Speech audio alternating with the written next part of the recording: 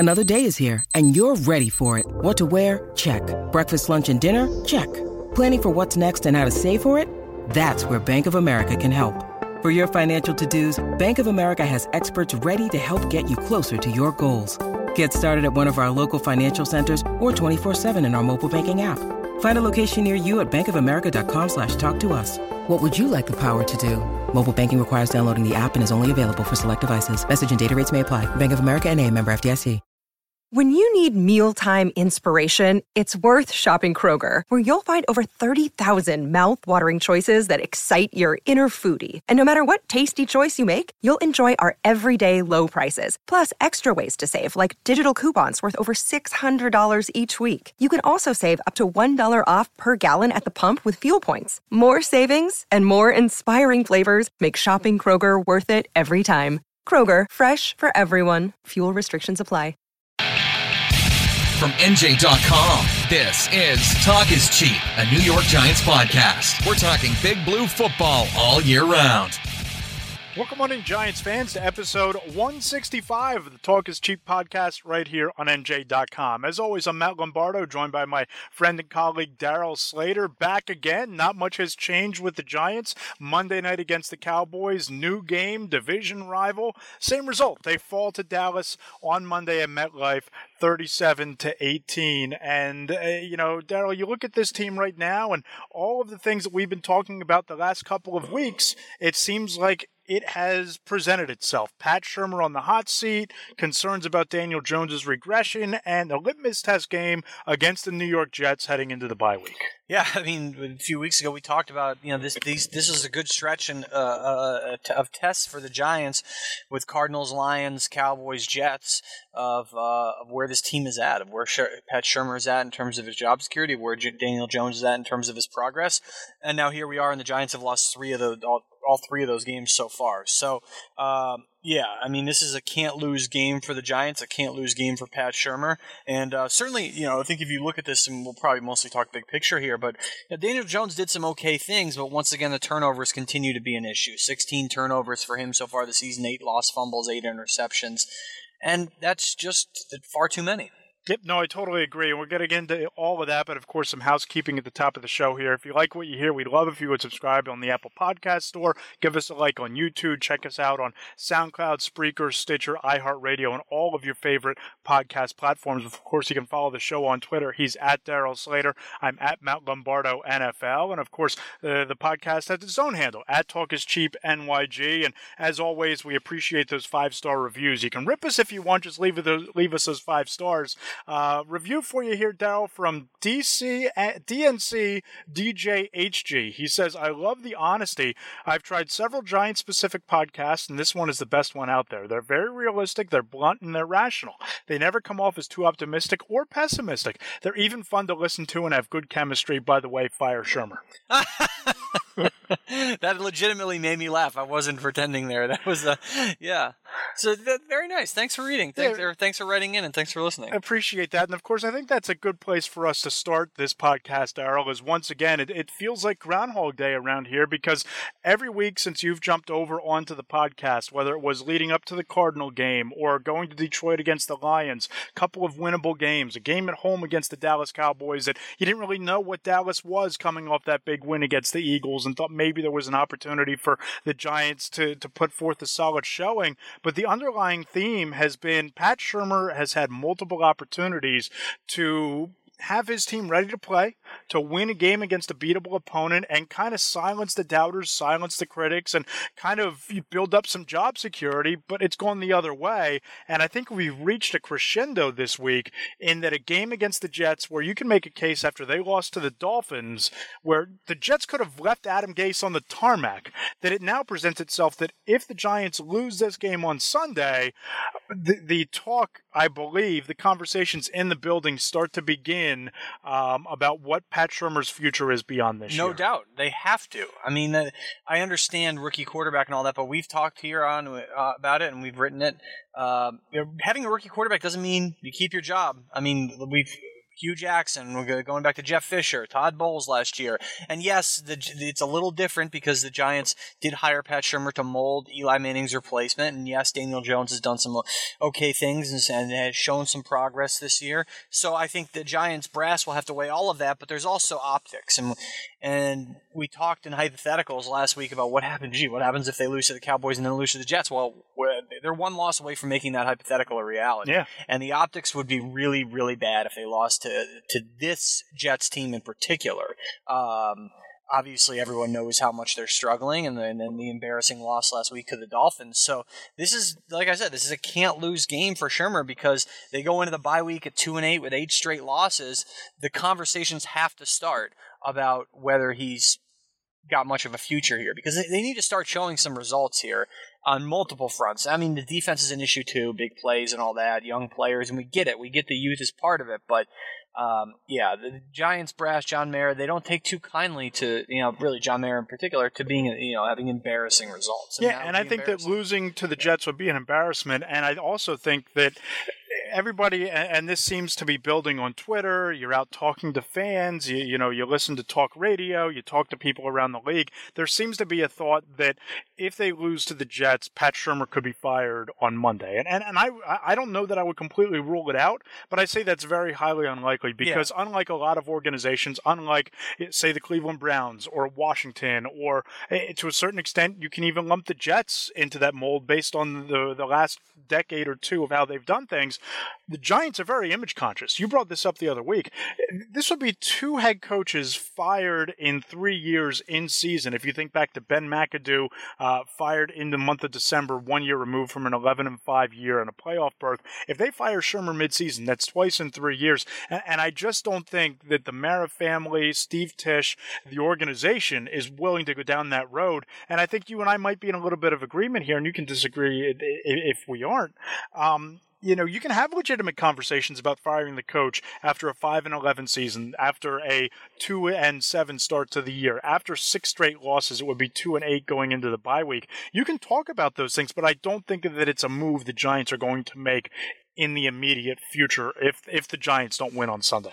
No, I would be very surprised if he was fired in the bye week. I'm sure, the pitchforks and all that will be out for him, if they don't win the game publicly. And I'm sure John Mara will take all that into account. I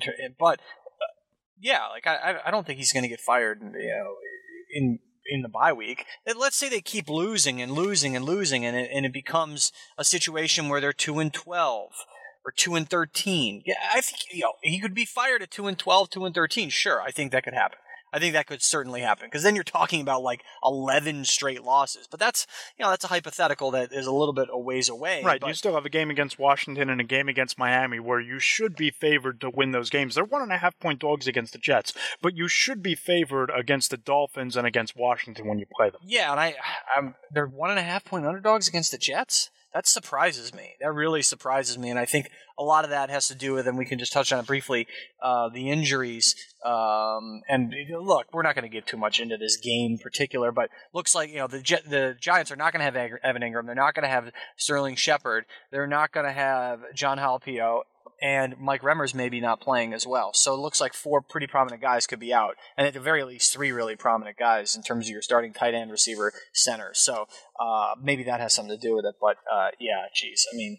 I don't care what the line is. Yeah. You're the Giants, you can't lose this game. No, I totally agree with that. And you look at just the Giants offense, and you look at Daniel Jones, and you look at the turnovers. And I know we sound like broken records, but it's the same thing every week. You look at the interception the other night at the end of the game. You look at the fumble at the end of the game where he's getting sacked again and the ball pops out and it's returned for a touchdown.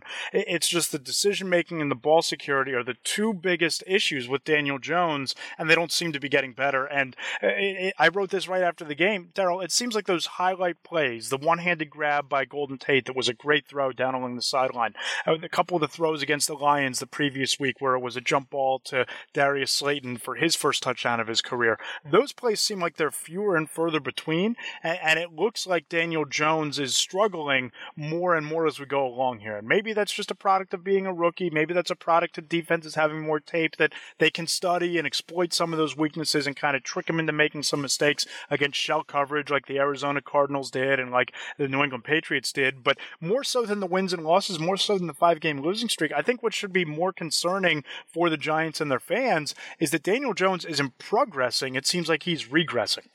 You hit the nail on the head. I mean, it's easy to look at the wins and losses, but this season was really never about necessarily wins and losses. Of course, the Giants didn't want to see, and their fans don't want to see them get embarrassed on a week-in, week-out basis and have massively long losing streaks like this. But this season, the number one storyline is the development of Daniel Jones, and right now it looks like a lack of development, unfortunately for him. And the thing, simple stuff, keeping two hands on the ball in the pocket, or when you're moving around just out of the pocket, that's very basic stuff that can get lost in the head of a young quarterback, and you've seen it happen so far at inopportune times here for Daniel Jones. And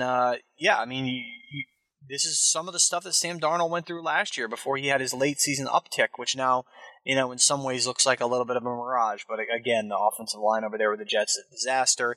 The Giants' offensive line's a mitigating factor for some of Daniel Jones' struggles as well. So, and I think we kind of kicked all of these topics around. You and I and Matt Stipolkowski, who covers the Jets for us, did a little roundtable thing in print that we did today on the website. So if you want to check that out, there's a lot more than what we're just talking about here about why these quarterbacks are at the points where they are in terms of the struggles. But yeah, I mean, like, the numbers for Jones are really interesting because it's such a feast or famine year for him. Oh, for sure. To all the things that he's done well, and the numbers are pretty good, at least compared to Darnold.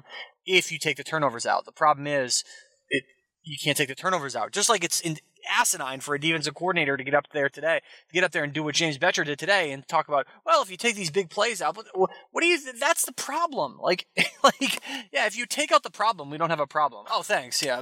Yeah, I didn't realize that, of course. So the turnovers are always going to spoil a lot of the good because, they obviously lead to points for the opposition. For sure. And you look at what Sam Darnold's doing across town right now, and I think that was rock bottom last week against the Dolphins, having the snap go over his head into the end zone, the pick down deep into the red zone where you just scratch your head about what he's looking at when he throws that ball. And, there have been a couple of moments like that for Daniel Jones, but Daryl, I think that you're in a really unique situation here because you covered Sam Darnold's rookie year. You saw all 14 of his starts as a rookie last season. You've seen Daniel Jones so far. What do you like about both of them? What do you think is the biggest flaw in terms of their rookie years? And, in terms of who's better off right now, I know we touched on this in the debate with Matt Stipolkowski that you alluded to the people that should go read at nj.com/Giants or nj.com/Jets. But where do you think these two quarterbacks are, and where do you think Jones might be ahead of or behind Darnold where he was as a rookie? Well, I think Jones probably has a more stable and legitimate coaching situation, and we didn't really get into that on there, so this is sort of supplemental, but the Jets' coaching staff last year was a disaster. I mean, Jeremy Bates was a complete disaster as an offensive coordinator, and I think that for all the flaws for Pat Shurmur, Mike Shula, I think they certainly cleared the low bar of Jeremy Bates in terms of what the rookie quarterback had in terms of a guidance as in his first year.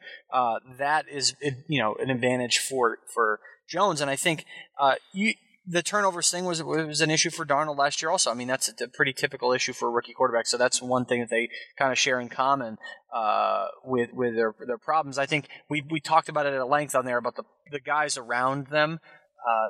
And it's easy to talk about Le'Veon Bell versus Barkley, or Tate versus Golden Tate versus Jameson Crowder. But I think you have to boil it down to just the offensive line situation. So yes, the Giants have problems on their line with their tackles, especially Remmers and Nate Solder. But the Jets' offensive line is historically atrocious.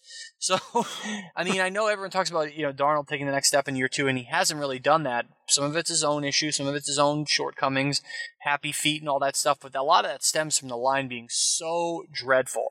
The Jets have not done a good enough job of drafting to help Darnold on the line. I mean, Giants fans, you think the Giants have done a poor job of addressing things on the offensive line and doing patchwork signings like the big money they gave Nate Solder? The Jets have done an even worse job. Yeah. I mean, and mainly in terms of just the lack of prominent offensive linemen that they've even drafted. In terms of drafting an offensive line in the first or second round, they just haven't done a good enough job of that. And that's a lot because they have all the roster holes that they've had to fill. But yeah, I mean, it really was underscored by last week's opponent for the Giants, and the Jets played them earlier this year, the Dallas Cowboys, a team that's done a really nice job of drafting offensive linemen high. Yeah. Round 1, round 2, that whole line. They committed to building their offensive line through the draft and targeting premium players. And it helped at the time when they were doing that they did have, for some of those guys when they were drafted, Tony Romo, and now Dak Prescott. So they didn't have to use these high picks on a quarterback over and over. They got Romo as well. He was with them forever, and then Dak Prescott, they got him in the fourth round. So it turned out great for them. They've done a really good job in terms of you can draft an offensive lineman high. Doesn't mean he's always going to work out, Eric Flowers. Right. So there you go. I think that's a case in point for how much a line can help a quarterback in an offense. And I think the Giants are closer to having that completed offensive line. There's still a miles and miles of ways to go, because even though you seem to be settled at the guard spots with Kevin Zeitler, who's played reasonably well, and Will Hernandez, who seems to be developing pretty quickly and having a solid year for himself, you still need to find 2 young tackles. And I think that's the biggest concern for the Giants, because it looks more and more like the Nate Solder contract isn't just an albatross, but that he's just not going to be what you thought he was going to be going into the future. And there's nothing more detrimental to a young quarterback than having poor offensive tackle play. And I think that it's one thing, as you said, to draft an offensive tackle high. It's another one to draft a guy high who's going to step in and be that cornerstone for your offensive line and for your franchise, which is what the Giants need. They need not just 1, but 2. And I think the supporting cast might be a little bit better for Jones. I think that Barkley and Le'Veon Bell are kind of a wash in terms of, who's better than who. But I think the Giants have to, as long as Sterling Shepard gets healthy eventually and gets on the field, have to feel good about the combination of Shepard and Tate and Ingram. But those guys are just so banged up, Darryl. We're now entering week 10, and all 4 of those guys haven't been on the field together. So it's really difficult to discern and decide who has the better supporting cast around them. I think the Giants have more offensive weaponry and talent when they're all together and healthy. But that line, the Giants might be a little bit better in terms of where they are right now, but there's still a lot of work for Dave Gettleman to do, not just this offseason, but maybe even to the next 2 offseasons, in getting 2 young tackles to round out that line and round out that offensive rebuild. If he sticks around that long. But that's a great point, too. Yeah, for sure. I mean, look, it's like you said, really problematic when you cannot have a competent offensive tackle play for a young quarterback, and that's where the Giants are. And generally, you look at these type of things like Nate Solder, giving big money to an offensive tackle or something like that in free agency. I mean, the Jets didn't give huge money to Kelvin Beachum, but those guys, they're becoming free agents because the team that they were with is letting them walk for a reason. That's sure. The reality of it. Trying to patchwork and paper over your offensive line in free agency is generally not the way to go. So, and Bill Belichick isn't typically wrong, right? And those sort of things. If somebody leaves the New England Patriots, it's very rare that you see guys go out and play at a high level elsewhere. Yeah, that's a great point. That's that's obviously been the case with Nate Solder. Came to the Giants from the Patriots, got big money, and hasn't at all lived up to it. So these teams, bottom line, whether you're talking about, I think at quarterback, it was the quarterback situations of the Jets and Giants, a lot of hand-wringing around Darnold and Jones. Oh, are these guys going to be the guys? Are these guys going to be the guys? Quite frankly, I think quarterback is not nearly as big of a problem as a lot of the other problems on the rosters for these teams. If they can get those other areas fixed up, and actually I have a story for tomorrow on Phil Simms and Ken O'Brien, looking back at the last time the Jets and Giants really had 2 young rising quarterbacks at the same time. They were both drafted around the same time. But if you look at those Giants teams in the 80s, and you look at Phil Simms' numbers, like for his career, they're not incredible. He won a lot of games, and he even admitted this. The Giants had a lot of talented players around him, and that helps. So if you look at quarterback right now for the Jets and Giants, yes, it can be a problem, and yes, you need a franchise quarterback, but they need to give these guys some help, because these teams are not close in a number of other areas. Not close both to be winners. I'm not talking about close together in terms of how they compare. I'm talking about how close both of these teams are to becoming contenders. Neither is particularly close. Right. And the main reason for that is not quarterback. And I think in either case, I think it's all the other stuff that we're talking about. And if we go big picture long term, and I wrote this in the story that we did for the weekend, I think the Giants are closer to being competitive and pushing for a playoff spot only because of their situations. I tend to be a little more optimistic about Jones. I think that there's more there than with Darnold, and the fact that Darnold is taking such a step back in his second season, I think would be worrisome to the Jets and their fans. We also have to look at the division, and again, the window might be closing for Brady and Belichick up there in New England, but I think the Buffalo Bills have zoomed past the Jets in terms of the hierarchy of that division. I really think Josh Allen is a legitimate franchise quarterback. I like John Brown a lot at deep threat at wide receiver. Devin Singletary looks like a player at running back. Ed Oliver is kind of the jack of all trades at defense, just a menace along that defensive line. So I think their road to the postseason is a lot more difficult long term than the Giants, who the Cowboys are going to, in the short term, yeah, they might dominate for a year or two and might push for a Super Bowl as early as this season, but the Cowboys are in some self-imposed salary cap hell coming up here after already paying Ezekiel Elliott, going to have to pay Dak Prescott a second quarterback contract, going to have to pay Amari Cooper, and you look down the turnpike in Philadelphia, they committed to Carson Wentz, but that offensive line is getting old very quickly. That defensive line isn't what it used to be, and they're getting old very quickly. They have a lot of the same issues in the secondary that the Giants have, so if the Giants can just round out this offensive line, add a couple of pieces on defense, Daryl, I think long term, the Giants might, just so we're not all doom and gloom here, because there's a lot of doom and gloom in the present,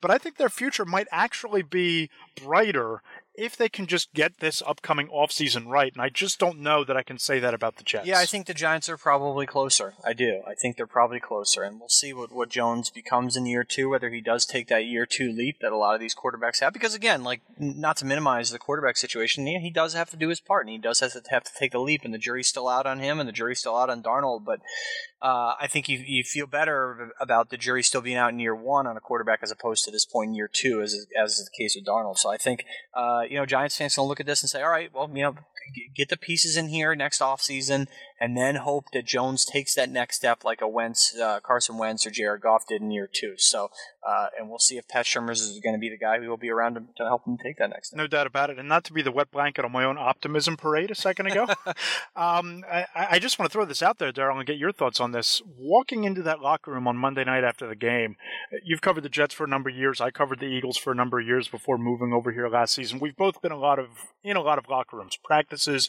after games. You get a sense for the vibe and the psyche of teams immediately after a loss or during a week. I don't know that I've ever seen a more deflated, downtrodden, defeated locker room than what we walked into on Monday night. It was quiet. You didn't have as many people even in the room from a player standpoint. Guys got out of there quickly. It just seemed like whatever air was left out of the balloon was left in the balloon, was let out of it on Monday night. And you show up at the facility this week, and there's no music in practice on Wednesday. They called it a jog through, kind of a correction period after everything that went wrong in the second half on Monday. But the music wasn't playing again on Thursday during practice. It just seemed like the locker room was a little bit more of a ghost town than normal from a player's perspective on Thursday. I don't know about you, but this just seems to be trending in the wrong direction, which is probably a product of all the losing, but it seems like it's trending in the wrong direction in terms of a morale and just a vibe around this team right now. It's going to be worse if they lose Sunday. Oh, no doubt. I think it was a quiet locker room Monday night, but for some of those depressed Jets locker rooms I've been in, those have been worse, more funereal type environments. But yeah, certainly Monday night was pretty bad. And I think if you look at this situation for this Giants team, I think they're exasperated because they've been in these games, and I feel like I've written the same sort of kind of story 3 weeks in a row here now. The Giants were in the game against the Cardinals at the half. They were in the game against the Lions at the half. They were in the game against the Cowboys at the half. They didn't finish. 3 games in a row. This team is still obviously learning how to win, and I think you look at veteran players like Golden Tate, who's a 10th-year pro, and listen to him talk after the game, and it was hard to kind of convey in print. I tried to do it today in a story. He was exasperated, talking about the knuckleheaded mistakes and the Giants kind of beating themselves with some of these things. 1 of 5 in the red zone, all the quarterback turnovers. I mean, he didn't single out Daniel Jones, but you can tell when a guy is really frustrated, and he was obviously really frustrated, and he was, audibly sighing, looking up at the ceiling, talking about they just have to stop kind of beating themselves, that sort of stuff. So, yes, you're starting to hear that tone come through a little bit more in the locker room, and if this team goes into the bye week and is having to stew on a loss to a historically bad Jets team, then all bets are off. I mean, exactly. I think that who knows what could happen in terms of the locker room coming apart, in terms of Pat Shurmur's job security. So. And that's where they're it's at. Interesting you bring up everything about Golden Tate, because I think you're starting to see that more from Saquon Barkley as well. One of the more eternally optimistic guys a year ago, and it didn't seem like the losing was really affecting him, and kind of echoing Odell Beckham's sentiments in the second half that they were going to put a run together and they weren't out of it, and that they could claw back and maybe wind up 8-8 and build some momentum going into this year. Daryl, you take away the Tampa Bay game where he got hurt. Saquon Barkley has not been on the field and finished a game that the Giants have won this season. So he has not been a full participant in a Giants victory yet this year, and you start to get the sense that there's some frustration mounting there. He's not a guy who's used to losing all that often. High school, Whitehall was not necessarily pushing for state championships when he was there, but they were really competitive.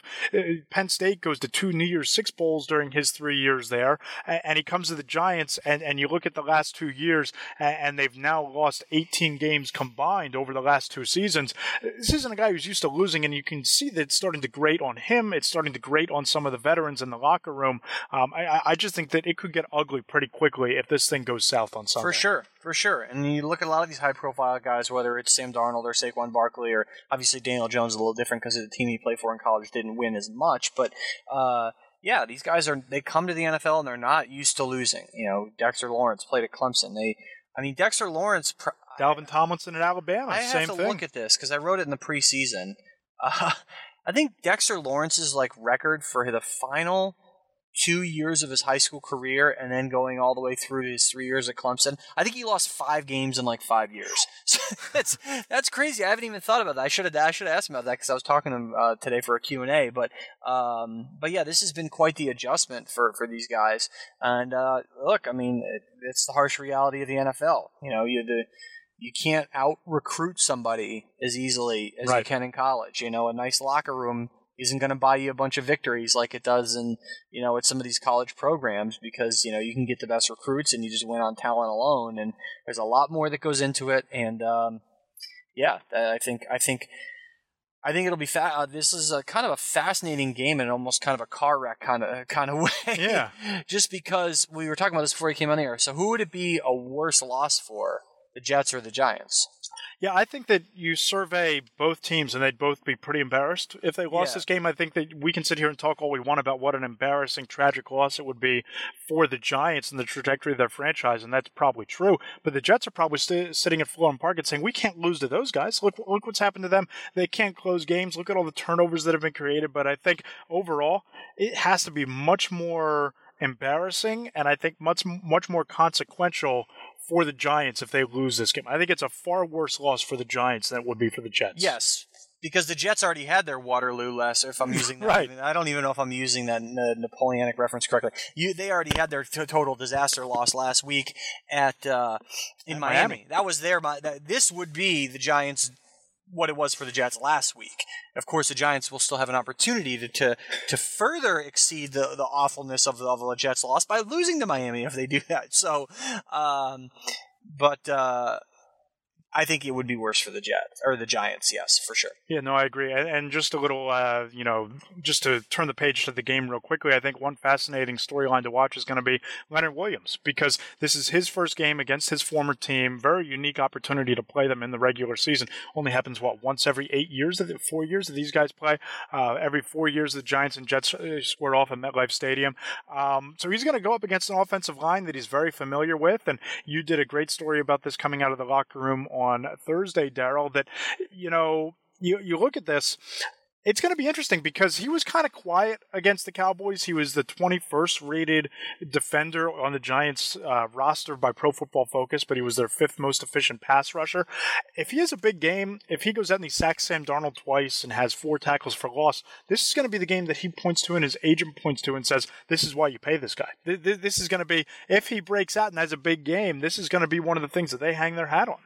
And there's certainly opportunities for it. I mean, the Jets' offensive line is one of the worst in football, and I think they're 27th again in pass blocking and 26th in run blocking, and vice versa. It's in that story there that I have up on on the site there about Leonard Williams, kind of giving intel to some of the Giants' defensive linemen about what makes some of these Jets offensive linemen tick from a personality standpoint. But this could be a jumping off game for him if he's able to take advantage of a weak offensive line and hit Sam Darnold a couple times. And but I think it's to the point with Leonard Williams where you kind of believe it when you believe it when you see it finally, with him being able to cash in some of these sack opportunities. Maybe he's just sort of what he's shown, which is a very good but not great defensive lineman pass rusher. So who's very good against the run. So this is a neat game for him from a personal standpoint, and obviously a big pivotal game for both of these teams, even though I think this is a more interesting game for these teams than it would be if, say, the Giants are really good and the Jets are bad, or vice versa. It's more intriguing when either both teams are really good, or in this case, both teams are horrendously bad. And both teams have a lot to lose. And you're talking about the ownership perhaps really early on pushing the eject button on a coach, whether it's one and done for Gase or two and done for Shurmur. Yeah, no doubt about it. By the way, can we just stop and recognize for a second how outrageous and kind of funny it is that it's not just the X's and O's intel that Leonard Williams is providing, but how to get inside his former teammates' heads? That's great. I mean, you watch these practices, and there is a lot of trash talk that goes on between teammates. So imagine what it's going to be like on Sunday if one of the Jets' offensive linemen is trying to hold a block and he hears Dalvin Tomlinson chirping in his ear, the one thing that's going to set him off. That's a really unique element that I didn't even think of before. Yeah, and Leonard Williams kind of talked about that today. We were asking him, like, well, what is it that you're sharing intel on?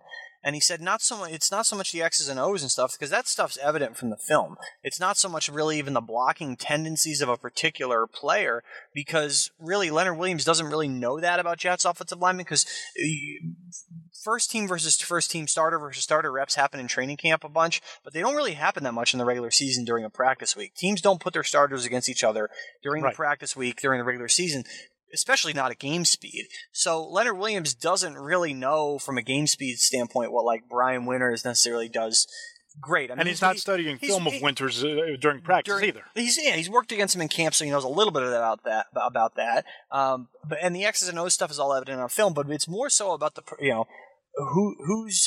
who's a real tough guy and who's a fake tough guy, is the way Dexter Lawrence basically kind of put it when I asked him about this, in terms of the intel of what makes these guys tick, who's going to push hard to the end of the game, who might wilt a little bit. So that's kind of neat to hear guys talk about that. It would be cooler if they mentioned names or whatever about who these guys are, who they perceive as vulnerable from a mental standpoint, in terms of a mentality and a mindset. But that's so important, at that position on the offensive line, being able to forge ahead and have that aggressive mindset throughout the game, and not everybody can do it. And it's an interesting way to hear Leonard Williams talk about pinpointing maybe the guys who can't do it for the Jets. So that's a neat little subplot for this game for Leonard Williams. Something definitely to keep an eye on. Before we get out of here, how do you think this thing plays out on Sunday, and what's the biggest storyline we're talking about when we come back from the bye week on Monday? Well, I'm going to stick with my pick that I made in our pick. I'm going to pick a 10-10 tie. I'm mostly joking, but I think it would be really funny to see. I mean, whatever. I'll pick a tie, 10-10. Sure, why not? If it happens, I'll pat myself on the back for that one. But yeah, I think you're looking at probably a low-scoring game. You're talking about two offenses that are kind of scuffling a little bit. The fallout. Who has a better chance of winning? I think the Giants have a better chance of winning this game. So I think ultimately the Giants will probably win. I would be surprised if the Jets did. And I think if presuming that result happens, I think a little bit of heat off Pat Shurmur going into the bye week. If it doesn't happen, as we said, we already said what was going to happen, so no reason to rehash that. But from a Jets perspective, I think the storyline coming out of this game will be Adam Gase 1-8, careening potentially toward a one and done. One and done tenure with the Jets, and that was on the table as of last week. Losing to Miami, that was the tipping point for him going toward that possibility. This would strengthen that narrative. I think the Giants, like I said, have a better chance of winning, and I think they do win, unless it's a tie. And they they take a little heat off Pat Shurmur. They go into the bye week and they get a chance to regroup for what is ultimately a lost season, but with still some pretty big storylines in this lost season. Shocking, I'm going to go the other way here. right? And I've given this a lot of thought, actually. I kind of, mulled it over on my drive up here. I think there's a chance that the Giants take a lead with under a minute and a half to play, okay? They're up 16-14 off an Aldrich Rose's field goal, a chip shot. They get halted in the red zone again. Sam Darnold gets the ball back thanks to a big kickoff return at about the 40-yard line. The Jets drive down the field and kick a game-winning field goal, 17-16. Wow. They beat the Giants. They beat James Betcher's defense, and we are back here on Monday talking about potentially a new defensive coordinator and the Giants taking play calling duties away from Pat Shurmur, the first sign that he's a lame duck head coach after year 2. That's how I see this playing out. Nightmare doomsday scenario for the Giants. If you're going to get specific, how many yards will the Jets offense gain before it kicks the field goal? 20? They started their own 40. They're going to get to where are they going to end the drive? I think they're going to end the drive at around the Giants' 30-yard line. So it'll be about what's that, like a 45-yard drive? 40. So it would be a 48-yard field goal, and you're talking about a 30-yard drive. Yes. 10 and then 20 more. Yeah. Oh, a big 30-yard game-winning drive and then kick. That would be very fitting. I think that would be very fitting for a way to end the game for kind of floundering offenses, right? So mark the field tape. goal, and then a return, then a little short drive, and then a field goal, Yes. and then all the fallout that would be to come if that were the case. I think that certainly all those things would and should be on the table if the Giants manage to lose this game. So neither offense feels great about itself, and the same Giants struggles that really doomed them Monday night by kicking 3 field goals inside the 20-yard line on 4th and less than 5, come back to bite them again against the Jets. That's where I think we are here. That would be nightmare, doomsday, everything on the table scenario. what are these teams going to go combined in the red zone in this game? If the Giants went 1 of 5 last week, over under on 2.5. We'll call it 2.5 red zone touchdowns for both teams. So you're taking the over or the under? oh gosh, I think it'll be 3. Okay, so you'll take the over. I'll go under on that one because neither one of these offenses really inspire me all that much. I can't. There's no reason they should. So, geez. I wonder at what point Sam Darnold and Daniel Jones wish they were drafted elsewhere. We'll play one more of these over-unders here. More Saquon Barkley touchdowns or Sam Darnold interceptions? Oh, man. That's a good one, right? Yeah. I'm going to say Darnold will throw 1 interception and Barkley will have 2 touchdowns. I'm going the other way. I think that Barkley scores 1 touchdown and actually 2 picks for Darnold. They go a 2-pick turnover machine type of performance for Sam Darnold. Well, it'd be great if people could go over to the Meadowlands and bet on these prop bets for the game. Maybe we could tell them, put the prop bets on the board and see what happens. No doubt about it. Daryl, any final thoughts before we get out of here? No, I think we covered everything. I think it'll be like I said, an interesting game Monday or Sunday rather, and in a way that maybe Giants and Jets fans wouldn't want it to be interesting, but you're going to be paying attention. You're going to be watching this game. You can't look away. It's like I said, it's like a car wreck. Yeah, it's a car wreck. Absolutely, the way to put it. He's Daryl Slater. I'm Matt Lombardo. Appreciate you listening as always. Go ahead and follow the show on Twitter. He's at Daryl Slater. I'm at Matt Lombardo NFL. The show is at Talk Is Cheap NYG. We'll talk to you next week after Snoopy Bowl, or as I've been calling it this week, the Battle of the Basement at MetLife Stadium. Keep it here on NJ.com.